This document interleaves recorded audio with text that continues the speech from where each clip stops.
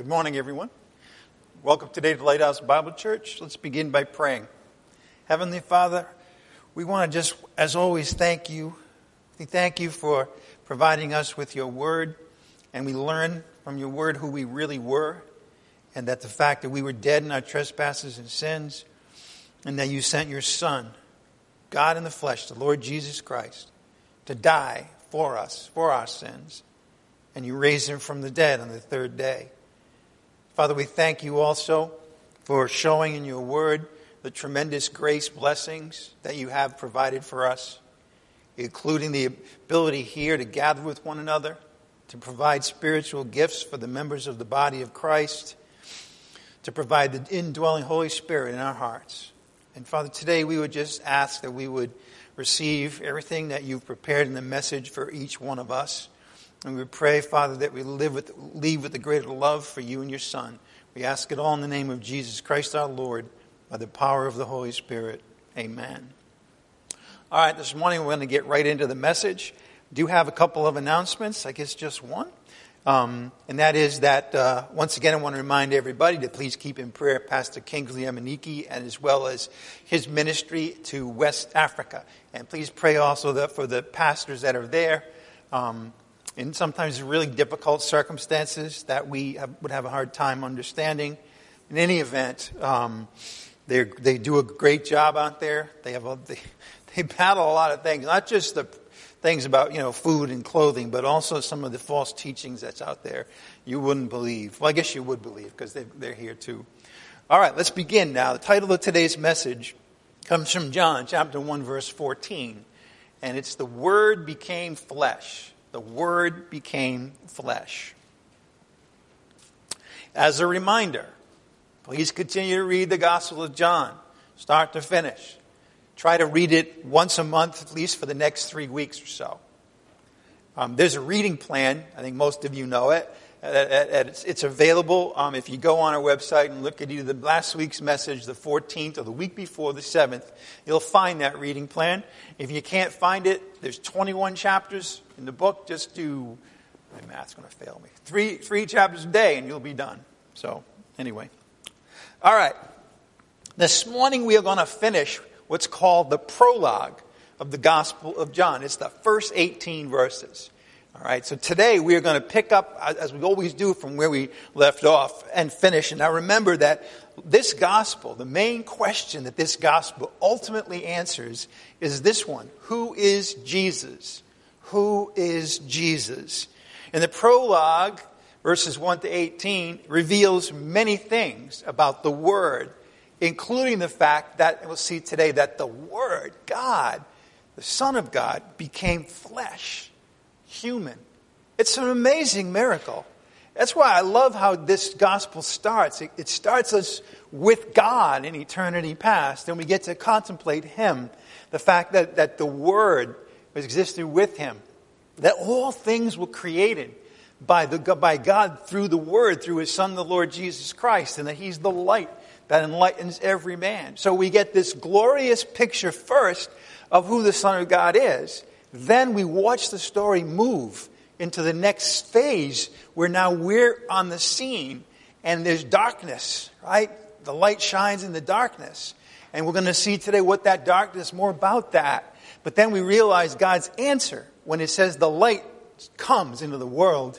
Today we find it defined or illuminated. And that's the title of today's message. The Word, the light, became flesh, became one of us, became a human being with everything except the sinfulness in our bodies. So that's where we're headed today. It's a tremendous story. It's a tremendous, really, hymn. This is a hymn to the Lord, and we're going to see the second stanza today. The prologue reveals many things about the Word. In fact, as I mentioned already, we'll see today that God became human. We've seen 7 of these already, of who Jesus is from the first 9 verses. We're going to complete this section today, and in so doing we'll discover 7 more things that are revealed about the Word here in these first 18 verses. I'm going to give you all 14. The 7 we've already seen, the 7 we'll see today, At the end, you're going to see all 14 of them. All right, let's begin in John chapter 1, verse 9. John chapter 1, verse 9. John chapter 1, verse 9.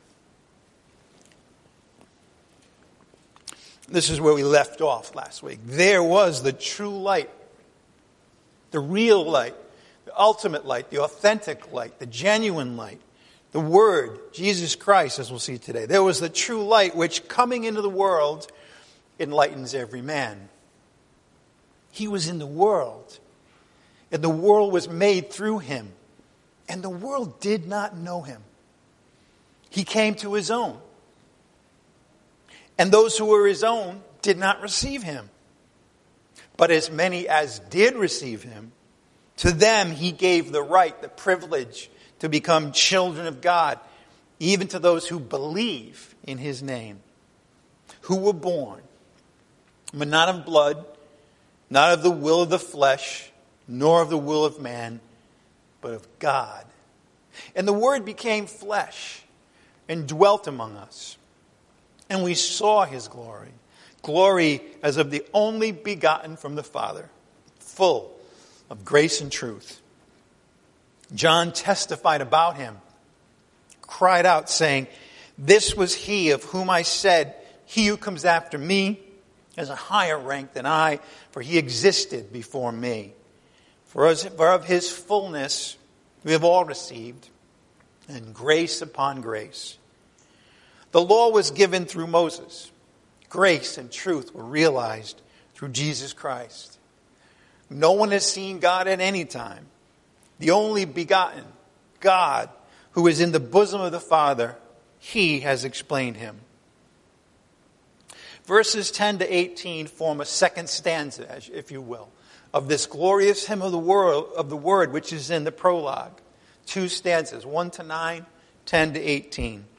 Now what happens here in 10 to 18 is that there are themes, subjects, facts that are presented in the first 9 verses. All right? Then comes along the second stanza, and then they're developed more, given more definition in this second stanza from verses 10 to 18. So I want you to think about those as two halves this morning. We've seen one half. Now we're going to see the other half. And that first half, if you will, the first stanza, verses 1 to 9, are provocative. What does that mean? There are statements there that absorb us, that are curious, but also leave us wondering. They themselves spawn a whole series of questions. I want to show you some of them this morning, the main ones. We know that the darkness did not grasp the light from verse 5. What does that mean, though? What does it really mean? I understand darkness and light, but in the context of the Word being the life and the light of the world, try to say that 5 times fast. As far as the light of the world is concerned, what was the darkness and why didn't it even grasp the light? I'm going to put some specifics on that. We see in verse 9 that the true light came into the world. Now remember, the world here, as we saw last week, that represents the people, but the unbelievers, which is the large, overwhelming majority of the people on earth. That's the world. Not only the people themselves, but also the way they live, their ways. That's all the world's ways, is the world. Now, here's the question. We see in verse 9 that the light came into this world. The light came into this world of darkness. This world was the unbelieving humans, right? That's why we're going to see this morning that the world didn't even know him. Why? Because unbelief kills any ability to know God. So what happened then? What happened when the light came into the world? The light is the Word in verse 4. So how did this happen, though? How did the light come into the world? We know that the light is the Word, but how did that work? We see the Word with God from all of eternity. We know that He's the light, but then how does that person who is God, who is the light, come into this world? How did that happen? Question, spawned by the first 9 verses. We know that all things came into being through the Word. That's in verse 3. In other words, though, since the world is part of all things now, The world itself came into being through the Word. Then the Word came into the world. Now let me ask you a question. How did that world react to the arrival of its Creator? We know that the Lord created, the Word created. All things were made through Him. Then He comes into the world. What happened? How did the world respond to that? That act of the Word that created everything coming into its creation, His creation. We see in verse 4 that the Word was life and the light of men. Life. What is this life, though? What's the nature of this life that we see in verse 4? Who gets it? Who receives it? And how does that work? In verse 7, we see that John the Baptist testified about the light. But what did he testify? What was his testimony about the light? In verse 7, we see that the light enlightens every man in verse 9. But then the question comes up, about what? See, the light enlightening every man, that's a very general statement. We'd like to see more detail on that. And again, all of these questions are answered in verses 10 to 18. And then in verses 1 and 2, it says that the Word was with God in the beginning, from all of eternity. And as a matter of fact, the Word was God. But who are these two people? When He came into the world, what did the Word reveal about God? What did He reveal about Him? We have God in the heavens, the God of the Old Testament. There was certainly a lot revealed about Him there. But when the light, the Word became flesh, now it's a new thing. It's a new way in which God reveals Himself. Well, what did the Word reveal about God? And again, verses 10 to 18 answer all of these questions. That's why I went through them today, to kind of get your thought process into, wait a minute, what if I had just read verses 1 to 9 and never knew or saw anything else? What questions would you have? And there are a whole bunch of them. And it turns out that they're answered in the second stanza, verses 10 to 18. Let's begin now in verse 10. Verse 10. He was in the world. The light that enlightens every man was in the world. And the world was made through Him. And the world did not know Him. I want you to think about the tragedy of that. Imagine, now, I'll give you at a human level, okay? Man and a woman get married and they have a child, right? And the child is, in a sense, was made, not totally, but made by the union of the husband and the wife. Now, what would it be like if those parents, this child, never recognized the parents, never understood who they were, never had any affection for them? It'd be horrible. Yet that's what happened. This whole dark world with unbelieving human beings was so estranged, pushed away, the enemy of God, that they didn't recognize Him when He came, even though He created them. Even though He created them. So that's the situation about what happened when the Word came into the world. The darkness did not comprehend the light. Now remember, the darkness represents the world. It's the human race in rebellion against God. And when that happens, it becomes a darkness, a dark, dark place. Why? Well, because the Word is the light of the world. When it's in rebellion against God, that's darkness. It's the darkness, as we saw last week, of sin and the darkness of ignorance, unbelief. Even though the light created all things, the Word created everything, because that world was in the darkness of ignorance and unbelief, it did not recognize. The world did not recognize its own Creator when He came.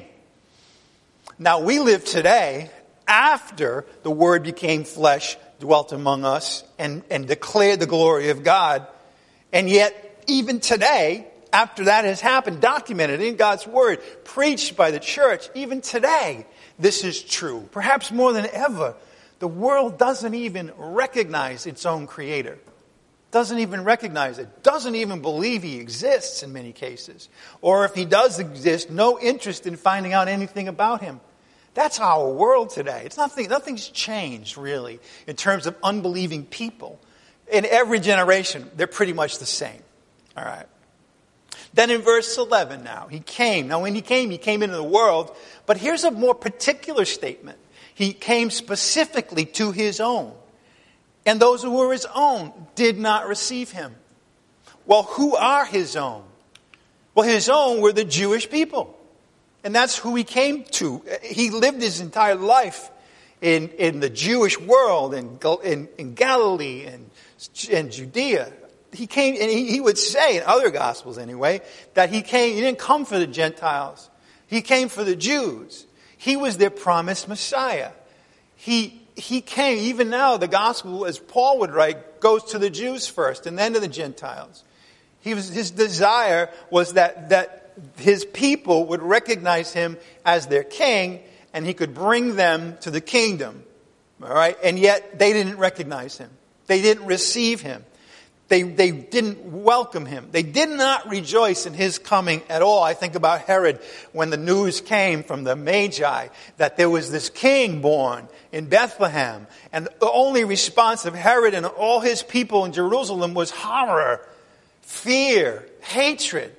That's emblematic of how the Jewish people, by and large, responded when the Lord Jesus Christ came for them. God in the flesh. All but a small number, because there were a small number who did receive him. Who did, but we know that because we see them. They're well explained and highlighted, thank God, in the Gospels, even here in the Gospel of John, perhaps particularly here. His disciples, all but one, did not reject him, but rather received him, for example. Martha and Mary and Lazarus, for example. So many of the people that had either themselves were handicapped or desperate or blind, they received him. Their family members received him. The woman at the well, the Samaritan woman at Sychar, received him from the very beginning when it was just a human exchange. Hey, I'll get you some water, all the way to recognizing that he's the Messiah, and then excitedly going back to her own town and telling of him, and then the town comes out, and then they invite him, and they spend 2 days with him, and they all believe that he is who he says he is. Now that's welcoming the God in the flesh, the Word of God, the Creator. But most didn't. As a matter of fact, the Jewish establishment, the large majority of the people, ultimately demanded that he be executed. That is the opposite of being welcomed, of being received. Think about it. You come to your people with the greatest news, and instead of welcoming you, they want you dead. They want you dead. That's a rejection, a complete, almost complete, except for who we call the remnant. The remnant. We've seen it now in the book of Isaiah already, that there, in every generation, there is a small minority of Jewish people who believe in the Lord.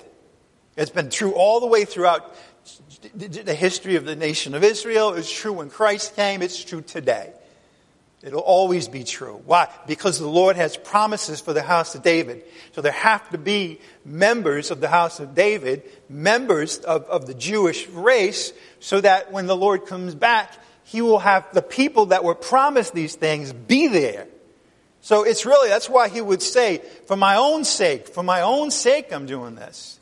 Because this is my plan. My plan was the Jewish people.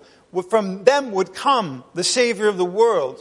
And that the promises that he made to the founder, the first member of the Hebrews, Abraham, and then all of his descendants, culminating with the greatest king in the Old Testament, David, and the promises that the Lord gave David, all of that rests on the shoulders of the remnant.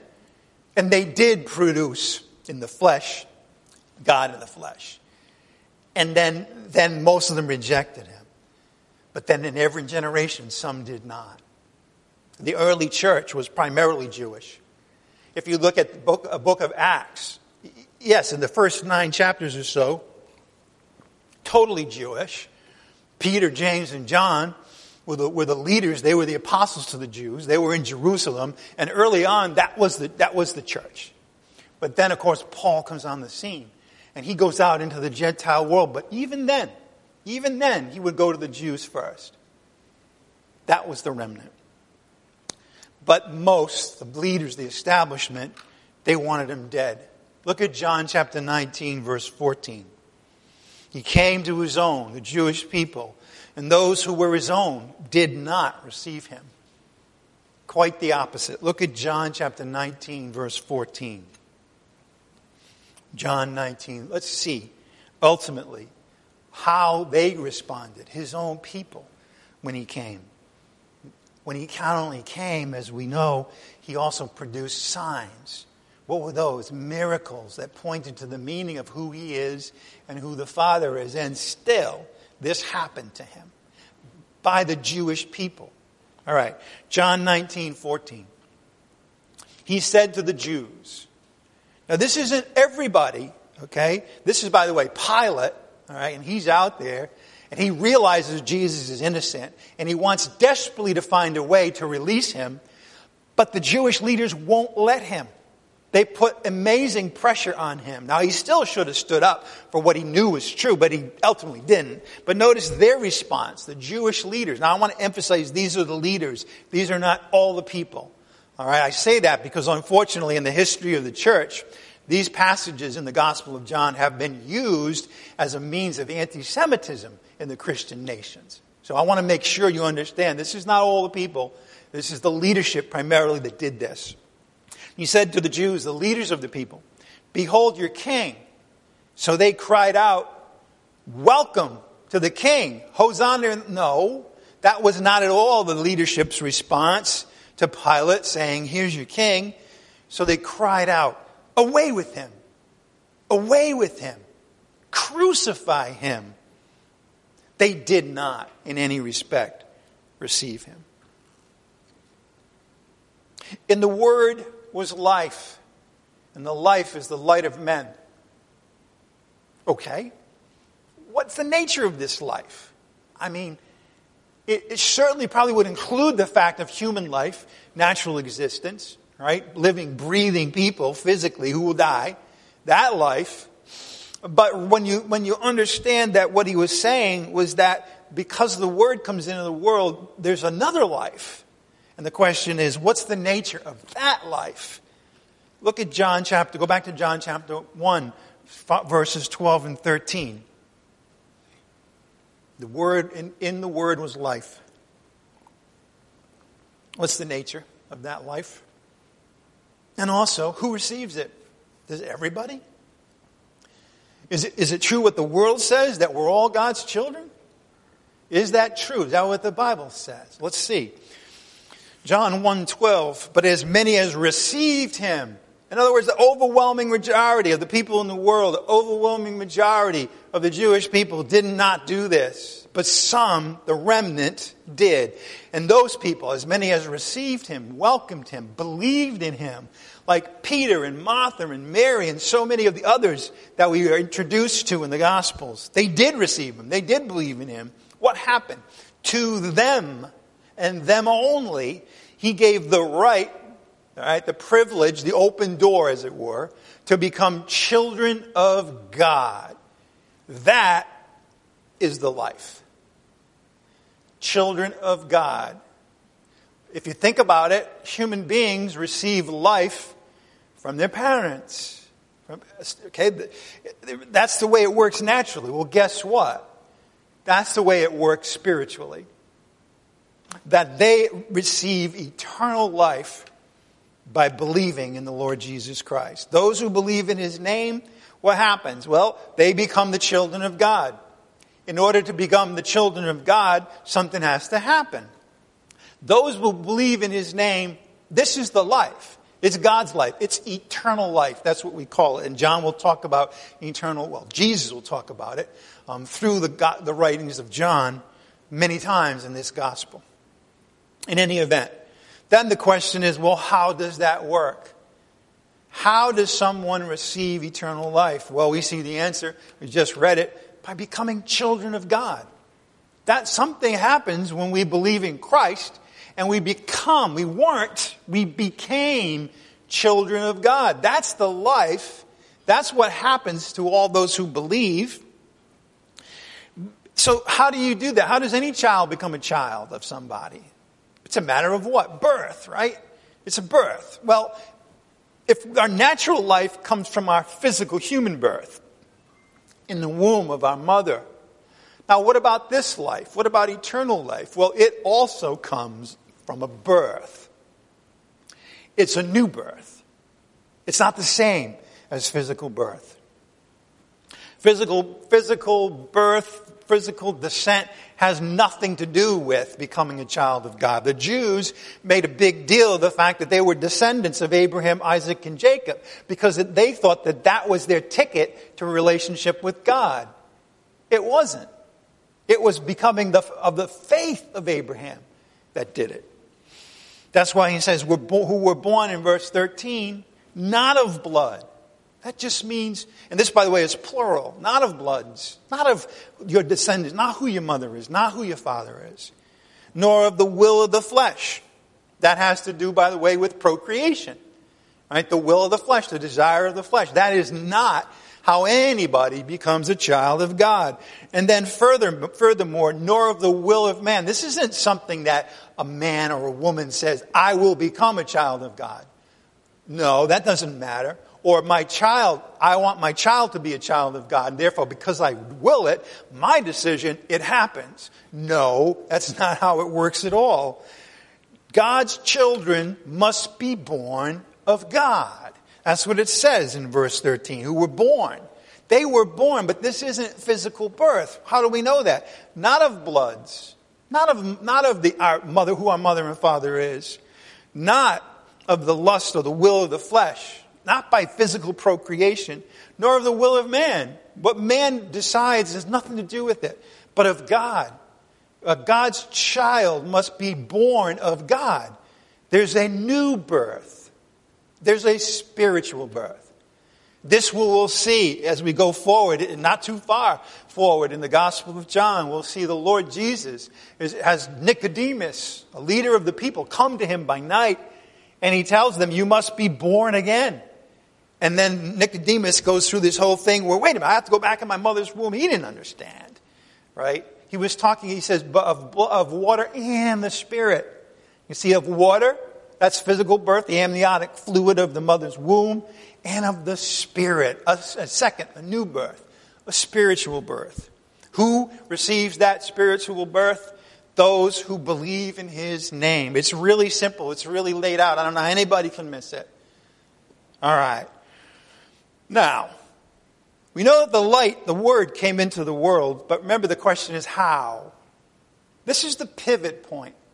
By the way, it's a pivotal point in this prologue. It all builds to this.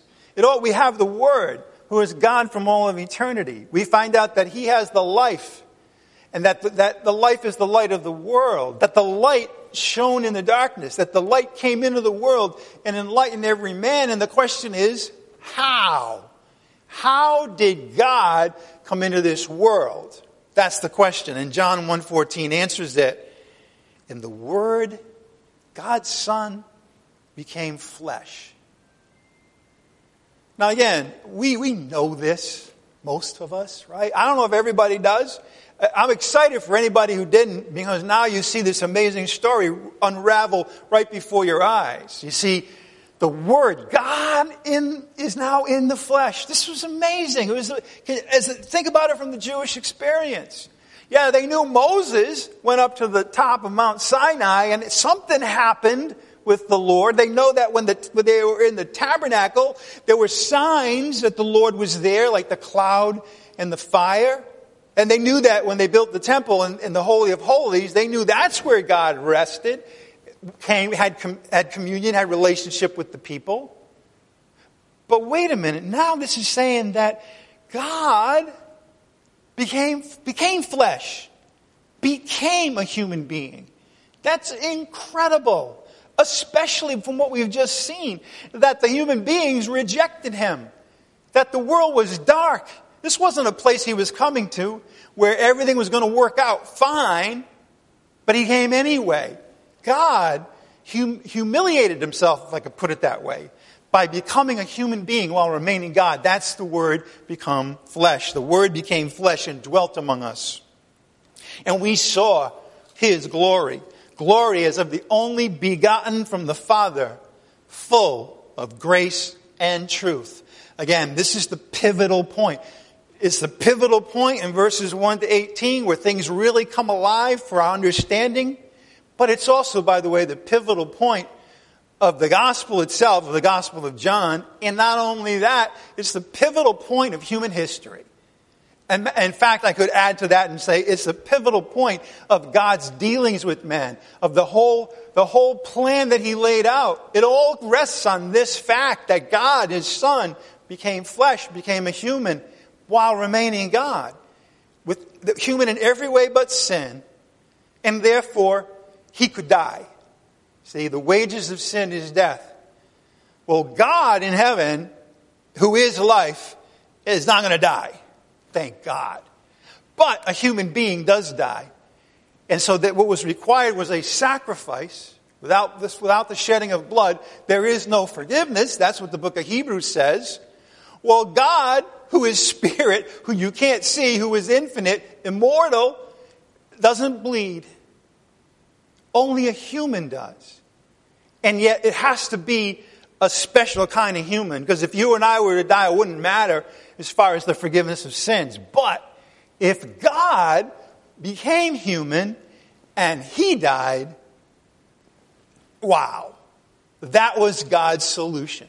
That was, as it were, his secret weapon to the fact that he loved human beings, but human beings made it impossible for him to have a relationship with, because his righteousness and his holiness had to be satisfied because of the rebellion, because of the enemyship, and nothing could make that happen except the death of God's Son in the flesh. So God said, let's do it.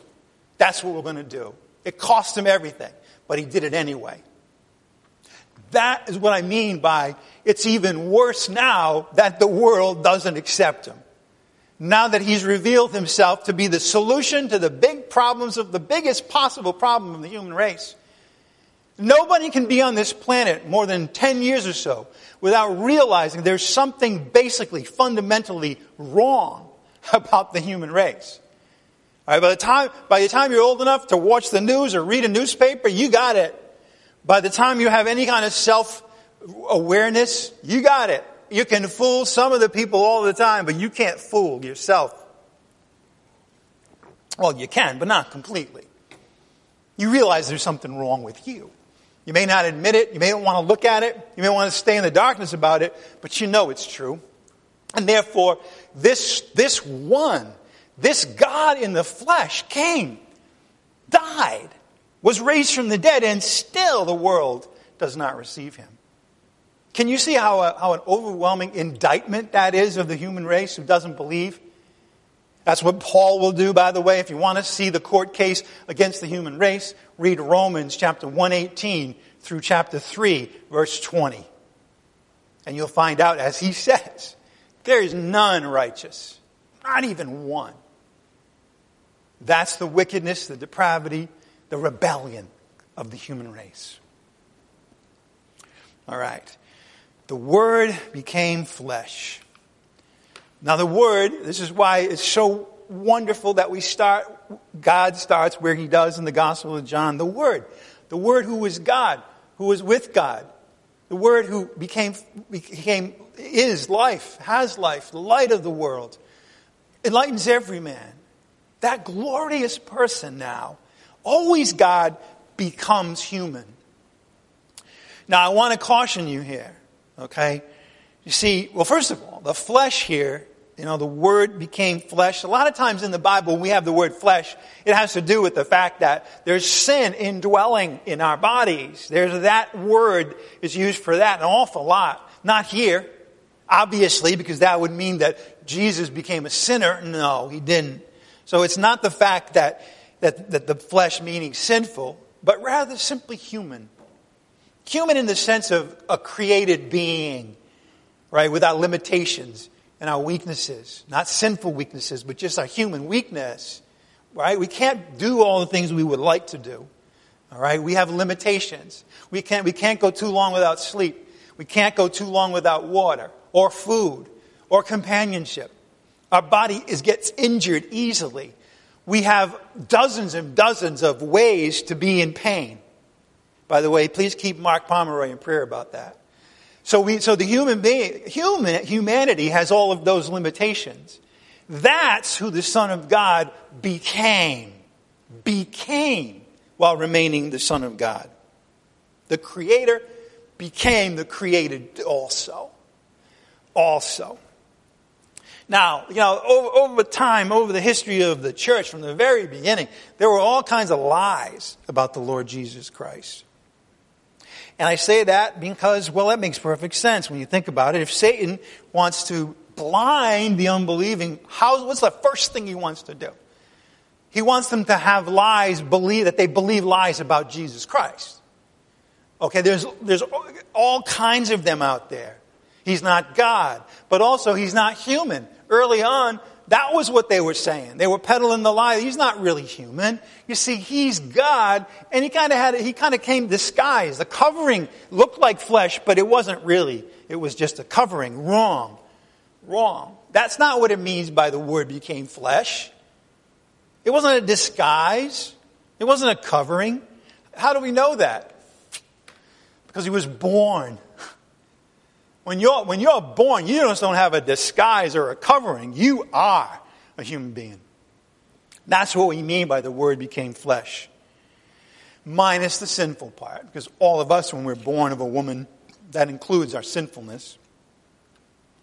It was a miraculous birth, of course. It had to be when you think about it. But God decided that his son would be born of a woman by the power of God and by the Holy Spirit. And that was a direct relationship. There was no man in the picture. A lot of women are saying hallelujah. But in any event, there was no man. All right? There was no human father. Miraculous. That was the way it had to be, which I don't want to get into right now. But also, what a marvelous way. Again, a sign from heaven that this baby's no ordinary baby. He's born of a virgin. Another, by the way, ultimate indictment of the people that would reject him.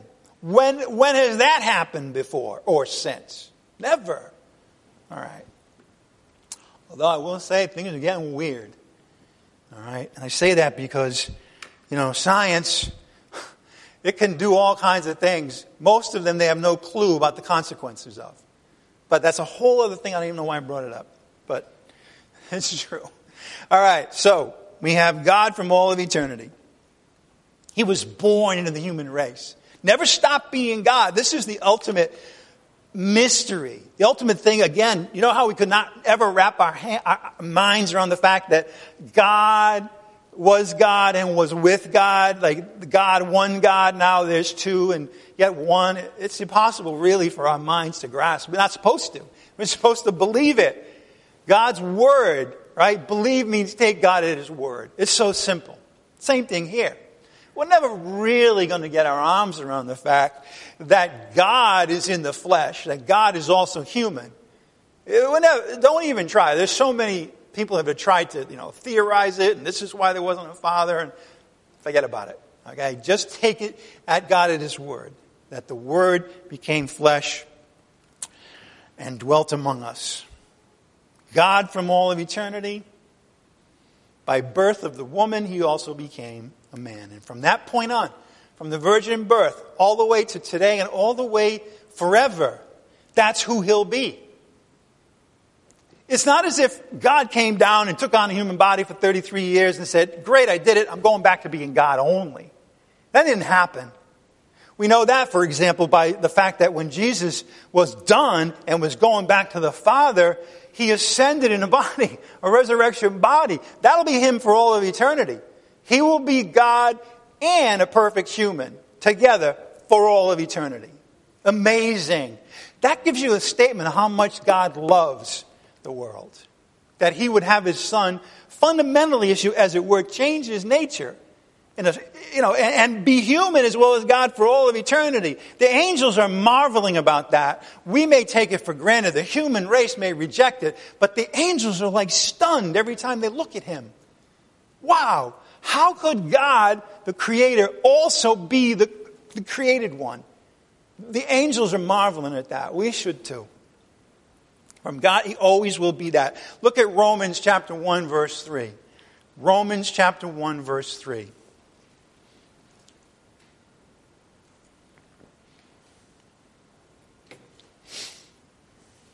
Paul begins what I would say would be his greatest book in terms of describing who we are as Christians, describing the grace of God. Look how he begins it in verse 3.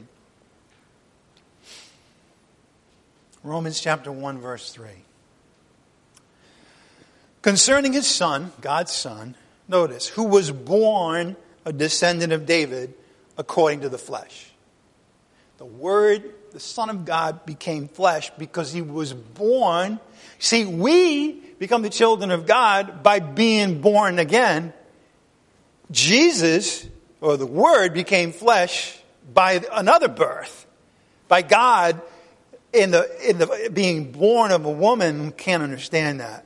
But there's another birth there. Notice, who was born of a descendant of David, as he had to be, according to the flesh, according to his humanity. But then look at verse 4. Who was declared. I want you to notice something right here, because people get confused about verse 4. Does it say who became the Son of God with power by the resurrection from the dead? Is that what it says? Who became the Son of God with power by the resurrection from the dead? In other words, the resurrection of the dead, was that the moment in which Jesus became God? Of course not. But people want to twist the scriptures to say that. No, the word is declared. Declared to everybody in an undeniable way who he always was. Declared the Son of God who he always was with power by the resurrection from the dead. According to the Spirit of holiness, the Holy Spirit, Jesus Christ our Lord. Okay. From that point on, he was both God and man. All right, let's return to John chapter 1, verse 14. John 1:14.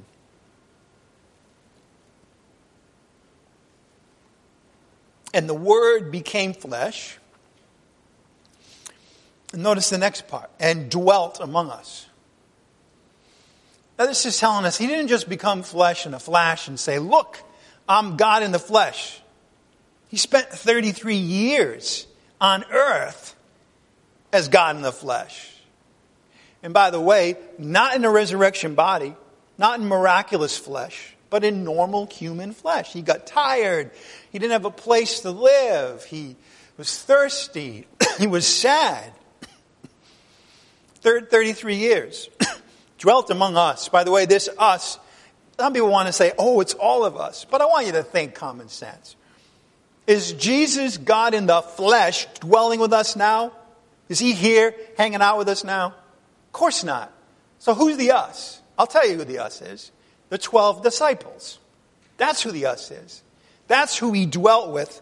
And notice the next part. And we saw his glory. You see, the people who saw the glory of God in the flesh, the humanity with God together, who saw that literally with their eyes?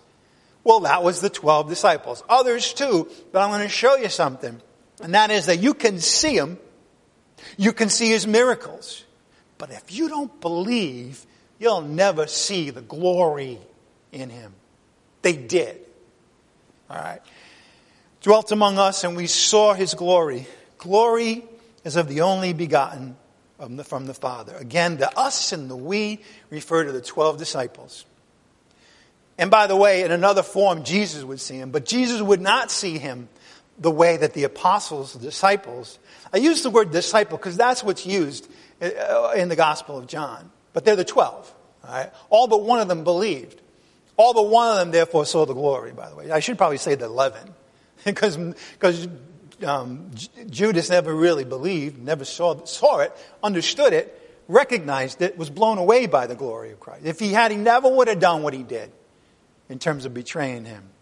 The us and the we refer to the 12. Maybe the 11 is better. I think I'm going to change my notes right now. Give me a moment. Play some music. I think the 11 is better here. Now, they were with him from the very start of his ministry. See, we're going to see this. When we go through this gospel, we're going to see, as I've mentioned already, 7 times when Jesus Christ performed a miracle. And yet he called them a sign. And remember, we saw a sign is more than a miracle. It's a miracle that points to the meaning that's beyond just what's happening. All right? So though the ones who were with him saw all those miracles, right? I mean, the first one in Cana, his disciples were with him. That's no accident. They were the ones that saw all his glory from start to finish. By the way, the greatest sign of his glory, which we won't get into now, is dying on the cross. Now, I want you to think about it. How many people saw Jesus dying on the cross? Quite a few. How many of them saw the glory of God in Jesus dying at the cross? Not too many. Not too many. All right. So, he pitched his tent, right? He dwelt among us. That means he literally pitched his tent. Okay? In other words, he stayed. He lived with them. We saw his glory in all kind of ways. Glory as of the only begotten from the Father. They saw his glory. But it's a glory far beyond. Now, in the Old Testament, Moses saw something about the glory of God, right? But Moses, when he went up there, he couldn't look on the Lord. And when he asked, show me your glory, he said, you better turn your back, okay? And I'm going to go past you. And you're going to see like a little thing trailing behind me. And that will be the best you'll see about my glory. He never came out and said, hey, I'm with you. And not only that, but I'm God in the flesh. Now you can really see my glory. You see, that's the difference between God in the flesh and how God was related to the people, the Jewish people in the Old Testament. But these 11 saw his glory. When the Word became flesh, the glory of God shined forth in a totally new and amazing way from a man. From a man. You see, now we can, as it were, relate to that. But at the same time, if you think about it, on the one hand, yes, it's a human. We can relate to him. But on the other hand, it's the very fact that he's God in the flesh is a walking miracle, if I could put it that way. It's got all the glory you could ever want to imagine that God became human. But of course, they saw much more than that. Now, I mentioned this already, but one of the things that revealed his glory were the signs that he performed. And I want to tell you this, many saw miracles. I mean, the fact of the matter is that there were all kinds of people, for example, mourning Lazarus' death. Many of them were there to console the sisters, Martha and Mary. But it's real interesting. We won't go into this. I'll just show you one passage from that whole story. But the fact of the matter is, as the story ends, Jesus Christ, of course, raised Lazarus from the dead, brought him back from the dead, even though he'd been in the grave for 4 days. Was already starting to decompose, by the way. That's the significance of the 4 days. And he brought him back to life. Now, there were a whole bunch of Jewish people there mourning, and they all saw it. But amazingly enough, they broke into 2 camps. One camp worshipped him. The other camp ran to the high priests to tell them what happened so that they could finally realize, we need to get rid of this guy. What am I saying? They all saw the miracle. They didn't all see the glory. They didn't understand the meaning of what they were seeing. Please turn to the Gospel of John, chapter 11, verse 40. John, chapter 11, verse 40.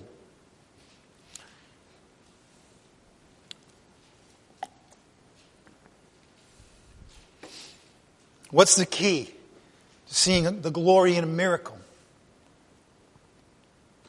John chapter 11, verse 40.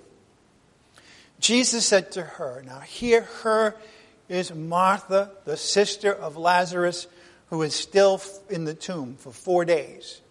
He said to Martha, did I not say to you that, here are the key words, if you believe, you will see the glory of God. Now, some take this to mean that if somehow she didn't believe, Jesus wouldn't have raised Lazarus from the dead. That's nonsense. He did it, by the way, for the glory of God.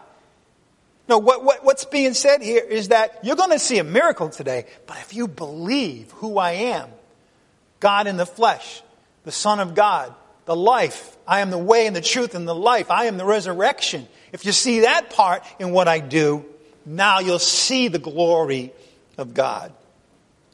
Back in verse 14 of chapter 1, back in verse 14 of chapter 1.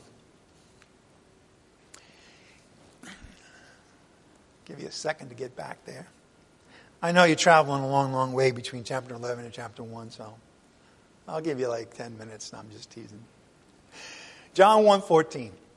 Here we are. And the Word became flesh. We've seen that. Dwelt among us. We see what that meant. And we saw His glory. We've seen a little bit about that. But now he's going to describe this glory in another way. Glory as of the only begotten from the Father, full of grace and truth. You see, what's this doing? It's expressing what it meant to see the glory of God in the face of Christ. What did it mean? How is there glory? Because He was the only begotten from the Father. We're going to see what that means best we can. And that He was the fulfillment, the full, total what? Grace and truth from God. Glory as of the only begotten from the Father. What is only begotten? Well, it means one and only. One of a kind. Unique. But the word actually means unique in its origin. Its origins. What made the Lord Jesus Christ the unique person He were His origins. Now He had two. This is where the glory is. What do you mean He had two origins? Well, very simple. His origin as God, He never really had an origin. We say in the beginning, sounds like an origin, but as we've seen, it really isn't because He was God from eternity past. There's that. That's a miracle enough. That's glory in its own. But then He had another origin, His humanity, from the virgin birth. That's what made Him unique. That's what made Him one of a kind. He was God from eternity past. He was a man by the virgin birth. He was the unique one. He was one of a kind. He was the Word become flesh.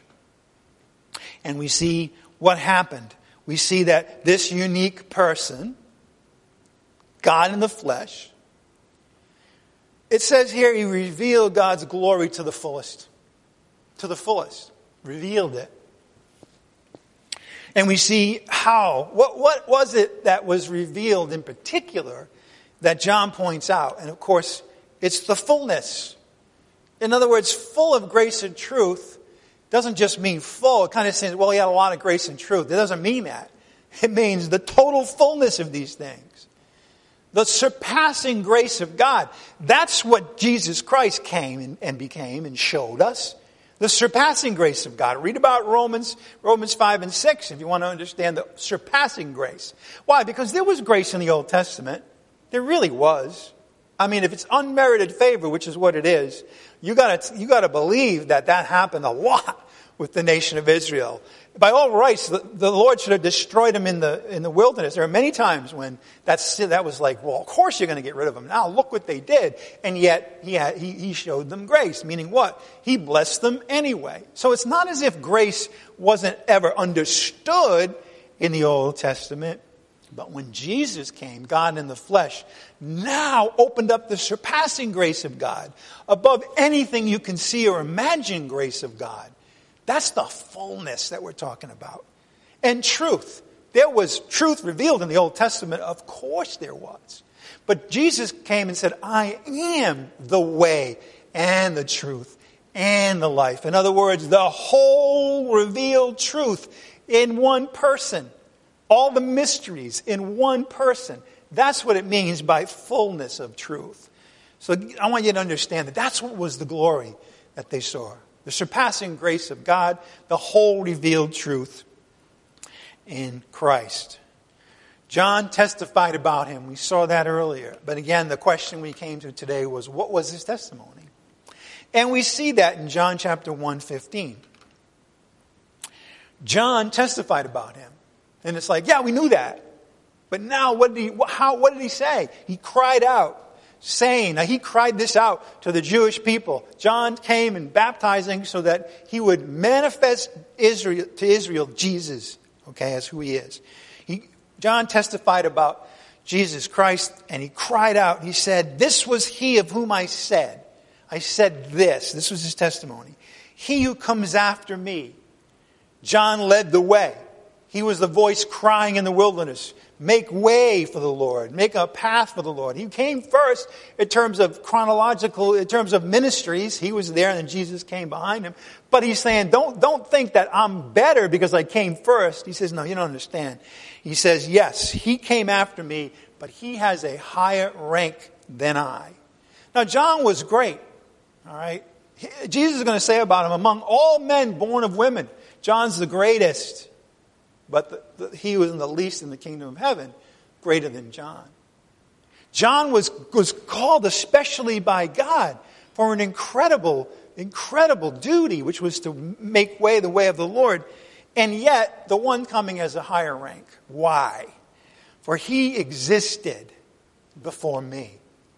That doesn't mean he was born and he was born like nine.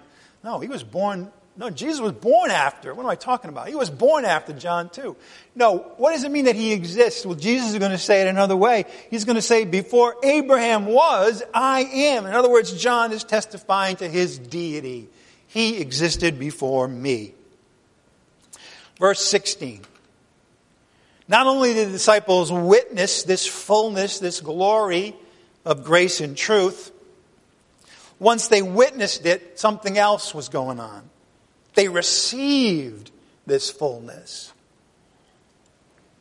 I mean, it's one thing. Hey, here's Jesus in the flesh. Wow, look at the glory of God. The surpassing grace, all the truth. And then we find out, guess what? They also received it. In other words, it just didn't just, as it were, a matter of speaking, stay with the Lord. It then poured out His grace, the truth. If you continue in my word, you will know the truth, and the truth will make you free. I am the way and the truth and the life. Right? He gave us the truth, the full truth, the completed truth. That's what the New Testament scriptures give us. All right. For of His fullness we have all received, and grace upon grace. For the law was given through Moses.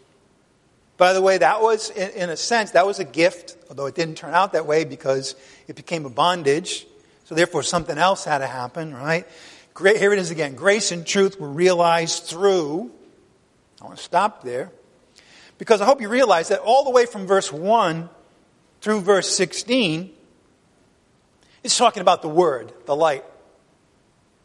Now for us, I'm sure at the very beginning, we kind of clicked already and we knew, well, that's Jesus.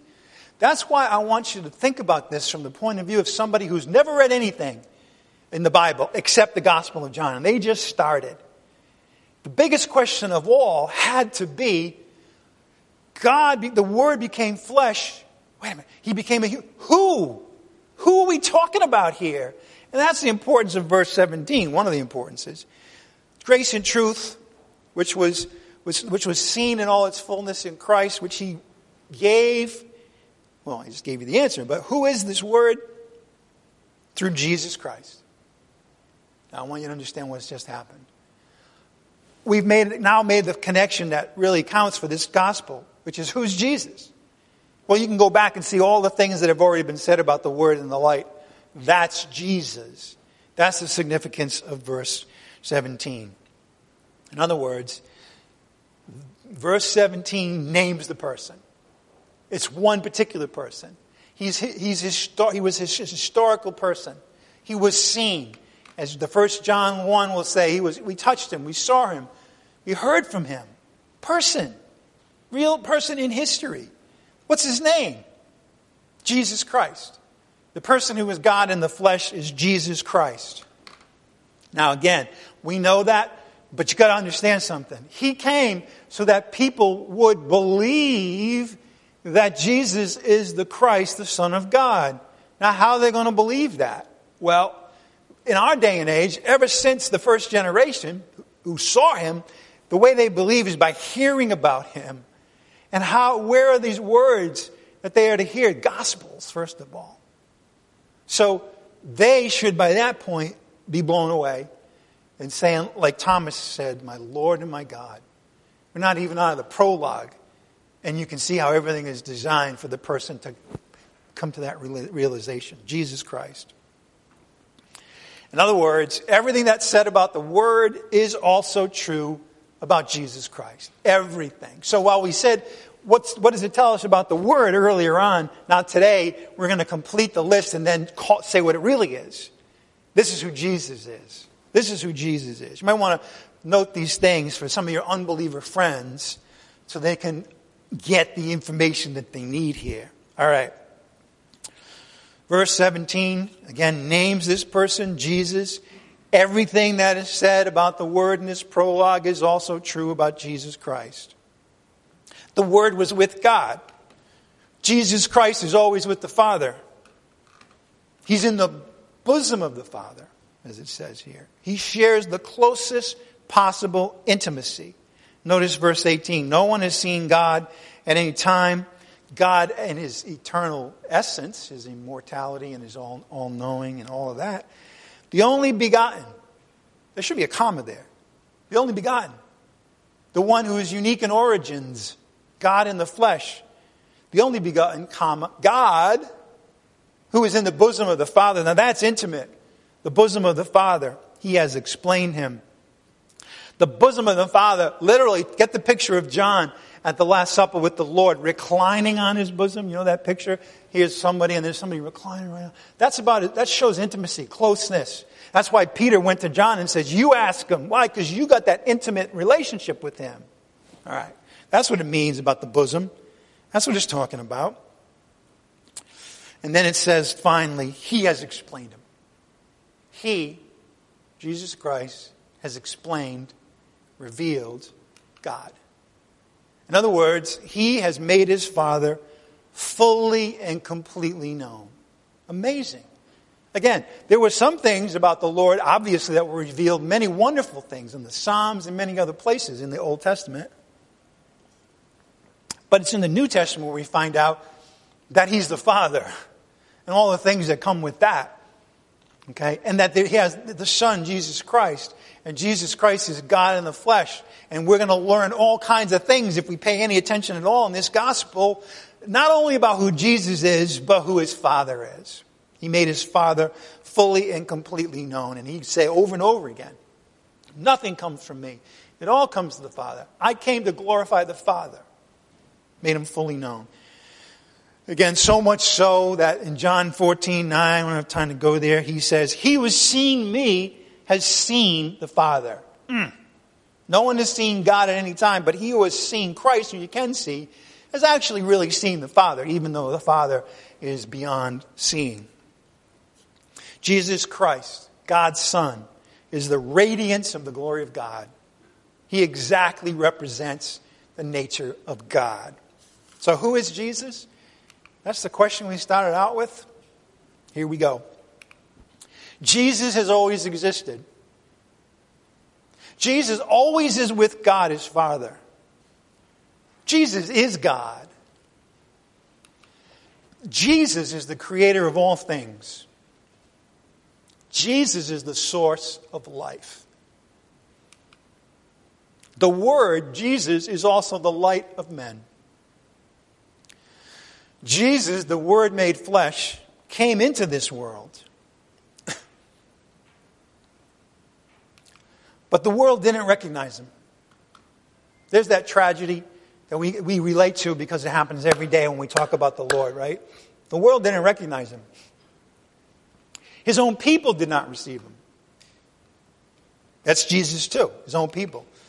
But to those who believe Jesus, His person, His name, He gives the right to become children of God. That's Jesus also. Whoever believes in Him will not perish but have eternal life. Gives them the right, the privilege to become the children of God. That's Jesus. Jesus is God in the flesh. The Word who became flesh is Jesus. He dealt among the disciples when He was here for 33 years. Therefore, Jesus is the unique Son of God. He's the fullness of grace and the fullness of truth. That's Jesus. Or very simply, put it this way. Give you a moment to get that down. That's a lot. Jesus Christ is the Word. That's the simplest way to put it. Jesus Christ is the Word and all that comes with it. Okay, but finally, and this is beyond words really, he's the very embodiment. I chose that word intentionally. He's the very embodiment of the glory of God. Right? In the book of Colossians, it's going to talk about the fullness of deity dwells in the body of the Lord Jesus Christ. That's who he is, finally and ultimately. Let me go through that one more time, because I know some of you guys were copying it down. You may have missed a little bit, so I'll just go through it one more time. Who is Jesus? He's always existed. He always is with God. He is God. Who is Jesus? The creator of all things. Who is Jesus? The source of life. All of it. Eternal life, ultimately. He's the source of life. Who is Jesus? He's the light of men. He would say that. I am the light of the world. Jesus is the light of men. He is the light that enlightens every man. Although every man doesn't receive it, as we saw last week and we saw today. Who is Jesus? Jesus is the God who came into the world. That's who he is. Who is Jesus? He's one that the world didn't even recognize when he came, even though he was their creator. Didn't recognize him. His own people rejected him. Who? Jesus. I'm saying the name Jesus on purpose right here. Okay? His full identity is the Lord Jesus Christ. But we're putting it together. And the remarkable thing that we want to emphasize here is that historical person named Jesus is all of these things. His own people, Jewish people, didn't receive him. To those who believe in the name of Jesus, he gives the right to become children of God. He gives the right to become children of God. Who is Jesus? He is the Word, God, the Son of God, who became flesh, human. We sometimes say undiminished deity and perfect humanity in one person forever. The Word became flesh. Jesus became flesh and dwelt among us as the Word. Jesus, therefore, is the unique Son of God in the fullness of all grace and of all truth. That's Jesus also. Who is Jesus? He is the Word. When you read the Word, you know that's Jesus now. Go back and read it. You'll see all those things. That's Jesus that's being talked about. If you want to know when Jesus comes back, he's going to have the Word of God emblazoned for everyone to see. That's who he is, the Word of God. And finally, Jesus is the embodiment of the glory of God. That's the significance. That's why he came, ultimately. To glorify his Father. All right, let's close in prayer. Father, wow, we are in awe of you and your Son today. We know that you've chosen to reveal all this about you and your Son, and we know we're just starting because we're going to see it in its fullness as we proceed through this great gospel. Help us to have those eyes that see, and the ears that hear through faith as we proceed. And help us also, Father, to understand that this was written for those who do not yet believe, so that they would believe that Jesus is the Christ, the Son of God. And by believing, they too would have that life in his name. We ask all of this in the name of our Lord Jesus Christ, by the power of the Holy Spirit. Amen. All right, reminders. Keep reading the Gospel of John. I can't emphasize that enough. This among all books, really, because of the amazing way it's put together and how things add on and then things are repeated and come in waves. Okay, read it, read it, read it. Every Thursday, this Thursday, we'll have Bible study at 6:30 on Skype. We have a weekly prayer meeting at the end. I repeat this because I want to make sure you all understand that we are praying. Praying. There's more than ever things that we have been alerted to, as it were, to be praying for. I hope you're praying every day. And I'm not putting a burden or a task on. I'm just believing. The greatest blessing of all comes to we who pray. All right? Who get to see the hand of God at work? Who get to have the intimacy and be considering more and more the greatness of the Father? All right? Keep praying. And I've already mentioned the gospel, but one more time. Gospel. We were all born in sin. We are all dead in our trespasses and sins as unbelievers. But God sent his Son, God in the flesh, Jesus Christ, to die for our sins. And he was buried after he died. We're going to see this in the Gospel of John. And then, Father, you raised him from the dead. God the Father raised Jesus from the dead on the third day. All of that is said so that you may believe in him. That you may believe that Jesus is who he says he is. And by believing, you will have eternal life. Believe on the Lord Jesus and you will be saved. Father, we just want to again ask for your help as we leave today and all the things that are in our hearts, all the things, the challenges that we're going to face this week, Father. Help us to know that as we start our day and we look to you, we know that you have a throne of grace and mercy that we can come to any time. Help us to realize the power of your word, the power of the Spirit. We ask all this again in the name of your precious Son, Jesus Christ, by the power of the Spirit. Amen.